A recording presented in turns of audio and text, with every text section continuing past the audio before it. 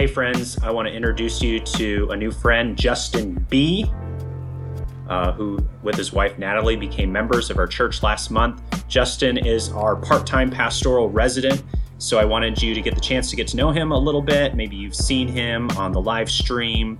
Just this last week, he led us in a prayer of praise and a scripture reading. But I wanted you to hear a little bit why he's doing the pastoral residency with us and about the work and what he's been a part of the last 10 years or so in East Asia. So I hope you're encouraged as you get to know Justin and hear about that gospel work in East Asia.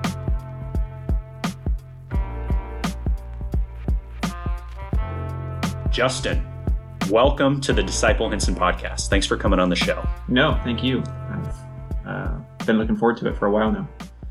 Justin, I had some jokes prepared related to your last name, but we're just going to call you Justin today. And we want you to tell us a little bit about yourself. Where did you grow up? How did you come to Christ? Yeah, so I grew up in North Carolina, and I'm a pastor's kid.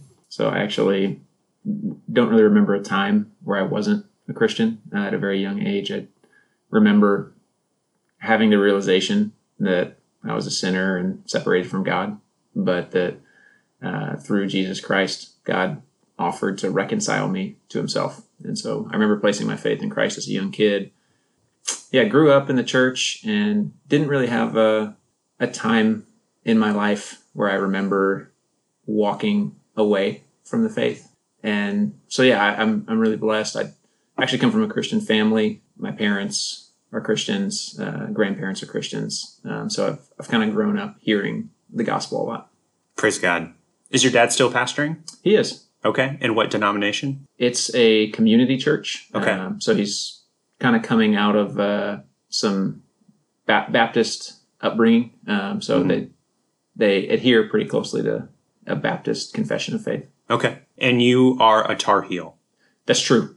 Has that created conflict with the Michael Lawrence? At times. Yeah, some tension?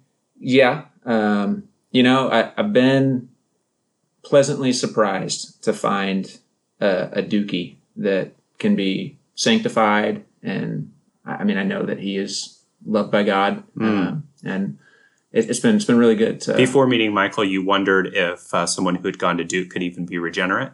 Their mascot on the face of it, the Blue Devils, calls that into question. That's a good point. I hadn't thought of that. Actually, Michael and Adrian were on staff, though, with InterVarsity at UNC Chapel Hill, I believe. That's true. Yeah. Our time there didn't overlap, unfortunately. Okay. I was kind of hoping that maybe Michael or Adrian led you to Christ. That would have been a nice little twist. But for the last, you didn't come right from UNC Chapel Hill. You have a family. Tell us about your family. That's right. So I've got 3 wonderful kids, Isla, Judah, and Matthias, and a wonderful wife, Natalie. You guys just celebrated 7 years of marriage yesterday. That's right. Congratulations. Thank you very much. The number of completion?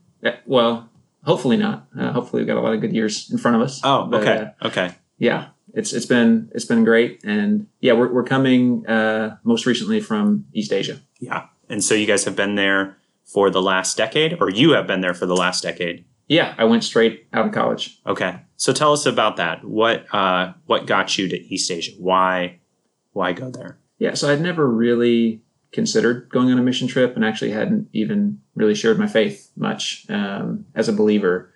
And in college, there was, I think he's a professor at Southeastern, Bruce Ashford, gave a talk that really challenged me. And at the same time, I was reading some stuff by John Piper that there's one thing he said in particular. I think he was actually quoting C.T. Studd. He said, basically, that there's only one life that will quickly be passed, and only what's done for Christ will last. And so I was thinking about that and what that means for me. And I was like, I got to go on a mission trip. And I was really involved with a campus ministry called Cru. And they send people overseas on mission trips. And there were 2 options. And one was East Asia and another was Sweden. And I kind of thought as a college guy, like Sweden just sounds boring. You never really liked Swedish fish. I never ate Swedish fish. Stuck in your teeth. Cobblestone streets and little colorful houses. I apologize if there's any Swedish listeners out there. I'm sure I'm Swedish. Oh, really? No. Okay. glad to hear it. But anyways, I ended up in East Asia and kind of looking for an adventure, and discovered there though that, man, there's really no greater adventure than getting to share the gospel with people who haven't heard it before. Did you see people come to Christ? Yes, by God's grace, we did. Actually, saw a lot of response. It's like you think if somebody grows up in a country where their teachers tell them that God doesn't exist and no one has ever shared anything from the Bible with them, that they would just be totally hardened to the gospel. But even though you do meet people like that, you also find that there are some people who are the exact opposite. And I remember one time sharing the gospel with somebody, and his response was, "This is wonderful and very useful news. I always knew there was something out there. I just didn't know what it was." Wow. So you went there first as a college student on a short-term trip. That's right. And then you decided to go there more long-term. Yeah. And what were you doing there? Like, you just kind of walk up to people on the street and try to start conversations about Christ? Basically, we more often than not, I'd go play basketball. And, and then the guys that you're playing basketball with, you kind of exchange numbers. At that time, there were no cell phones, but you exchange numbers, you meet up later, and I actually found it really easy to start talking about the gospel with them. You kind of ask them about their life and what's important to them, and then hopefully they reciprocate that question, and you go from there. Wow. So did you tell them that you had played for the NBA here in the States, and that kind of helped? That's always a key component of evangelism, is to lie. Yeah. Yeah. Like I did earlier about being from Sweden. Yeah. Yeah. And how on a scale of 1 to 10, how good would you say your game is? Like, could you take, do you think you could take Neil Woolard one-on-one? I've never played with Neil because he won't take me up on my invitation. But I'm scared. I know Jeff Chang. I did get to play a game of horse with Jeff Chang, and he thoroughly swept me. So he's got a good shot. He's taken me too. But tell us a little bit more. So other than playing basketball and meeting up with people, like, did you have a job there? Were you working with a team? So at that time, I was just a student. Okay. So I'd study language in the morning, and in the afternoons go out and meet people. So you learned the language? Yes. Yeah.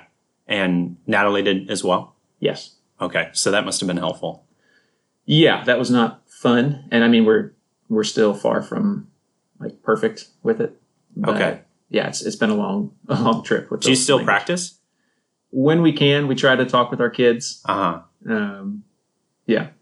And did the kids, I guess it would be more Isla. Did she pick up on it a little bit? So she was actually able to go to a public preschool while she was there. Wow. So she's really good. Yeah.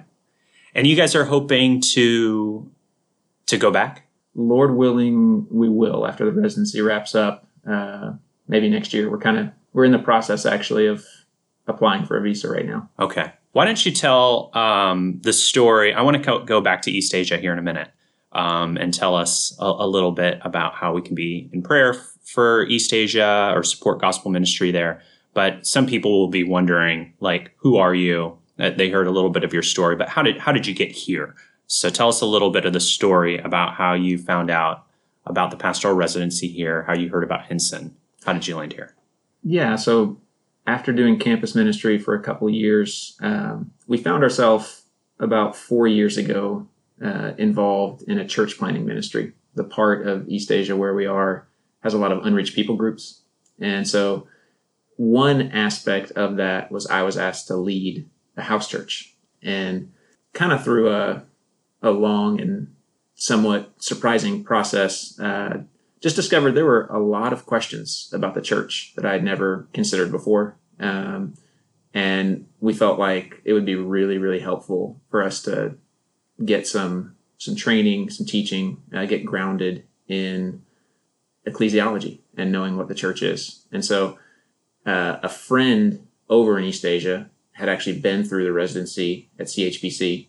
Okay. So he recommended it to me. And we came back to the States to have our third child, thinking we'd be here for a couple months. COVID hit. And so there was no going back to East Asia. And at that point, Hinson was gracious enough to invite us to come spend some time here. So you found out about the pastoral residency here at Hinson through the CHBC program through your friend there. That's right. CHBC being Capitol Hill Baptist Church in Washington, D.C. Yes. Okay. So that's who we can thank. Your friend in East Asia who did that internship. We can thank them for bringing your family out here. Yeah. So how's it been? You're halfway through the pastoral residency program. Tell us a little bit what you've learned, what's been helpful. Yeah, it's been extremely helpful. So I didn't realize before I came that in a lot of the things that we're studying about kind of how we do church or why does our worship service look the way it does, a lot of it is just really flowing out of what we believe the gospel is. And we want to do as much as we can to speak the gospel in a lot of different ways. Whether we're singing or preaching in our life together as a church, we want to be a people who are about the gospel. And so a lot of what the church does is designed to protect the gospel and to be continually speaking the gospel to each other. And so that's really been beneficial for me. And even at a personal level, I think coming out of a long stretch of ministry, to be in a context where I'm not as much focusing on some of the external skills of ministry or where there aren't ministry responsibilities, and to be able to meditate on the gospel. Like it's been really fresh for me just to think about Jesus died in my place. God extends the offer of life to me, and it's mine. It's sufficient for the life of the church, so it's certainly sufficient for me personally. And so it's been a refreshing time. I'm so glad to hear that. Some people who are listening might not even know that we have a pastoral residency. So what does a normal day look like for you? So it's a lot of reading. I come into the office and comic books? Not as much. Okay. But more like theology. Oh, okay. But I know there are people at this church who have found a way to combine the two. Maybe we'll have a podcast on that at some point. Yeah. So yeah, come in, do a lot of reading. I jump in on staff meetings, get to sit in on the elders meetings. Sometimes I get the opportunity to participate in a new members interview. So I'm kind of shadowing some of the pastors in their regular work of ministry. And a lot of it is reading. And then every week I get to write a paper about some specific topic. Such as, what are you doing this week? So this week is missions and evangelism. Oh, so do you think, Justin, that God willing, you'll go back to East Asia and you want to be involved in some form of church planting? Is that right? God willing. Yeah. And do you think the things that you're learning here at Hinson in Portland will be transferable to that cultural context? Absolutely. I mean, the biggest thing is that the residency is teaching me a way to approach the question of what should our life as a church together look like. And you go to the scripture to get the answers to all your specific questions. And I feel like I'm learning, a way of thinking that's going to be so key, because obviously the context is very different in East Asia than it is here. But one thing that's been a big blessing is I just feel a lot more confident, should the Lord grant that I'm able to be involved in pastoral ministry, if the Bible is sufficient to tell us how we're supposed to live our life together as a church, then I can get behind that and I can figure it out. I'm so happy to hear that. Tell us a little bit. You talked about life together as a church according to God's word. This is a strange time to come to Portland, to come to Hinson, to be involved in a church that has not gathered really other than maybe one time since your arrival here. But what has your experience of the church life been at Hinson? Anything that's maybe stood out to you? Yeah, I mean, obviously, this is a different time, but I've been really struck. It's kind of shocking that Hinson would want to welcome us in during this time, and then after getting here, we found the church to be extremely hospitable. So we haven't gathered as a whole body a whole lot. But have been so thankful for the opportunities we have had to get together with members individually. I think the other thing that sticks out to me is just how kind the church has been to us. Everybody's under stress right now with COVID, and people have been so helpful, whether it was making meals or setting up our house, even watching our kids. And so we have been well loved by the church here. Oh, that's great. And I hope that continues for, you still have another couple months here. So you'll be here, God willing, at least through mid-December. That's right. And then you plan to go back to North Carolina, or where from Natalie's from, for a short while, or however long the Lord will have you guys there until launching back out to East Asia. Is that kind of your tentative plan? Yeah. Okay. So if you're listening to this and you're a Hinson member and you haven't gotten a chance to meet Natalie and Justin, highly recommend that you reach out to them, get some time with them. And just a couple other things that I'd love to talk with you about, Justin. You spoke when you're talking about the residency, you write a weekly paper. So this week you're going to be you're writing a paper about missions and evangelism. That's right. And you'll take that paper. It's not graded, get an A, B, or whatever, but you do give that to Michael. And then the two of you sit down about once a week and talk about that topic based on your readings. What are some of the things you've learned? What have been some takeaways from those weekly discussions? I mean, first of all, Michael is really gifted at helping you think through your ideas to their conclusion. So, a lot of the material has been new to me because I didn't grow up in a Baptist church. I grew up in a non-denominational church, and so though we shared a lot of theology and even philosophy of ministry with Hinson, a lot of it was not as pronounced or emphasized in my context. So it's been extremely helpful to have a guide who is very thoughtful, is very good at asking questions and drawing out what you really think. And that's the goal of those conversations, I think, is to get me to the point where, should the Lord bless me to be able to lead a church, that I'll have a framework internally that I'm working from. Really thankful for that time with Michael.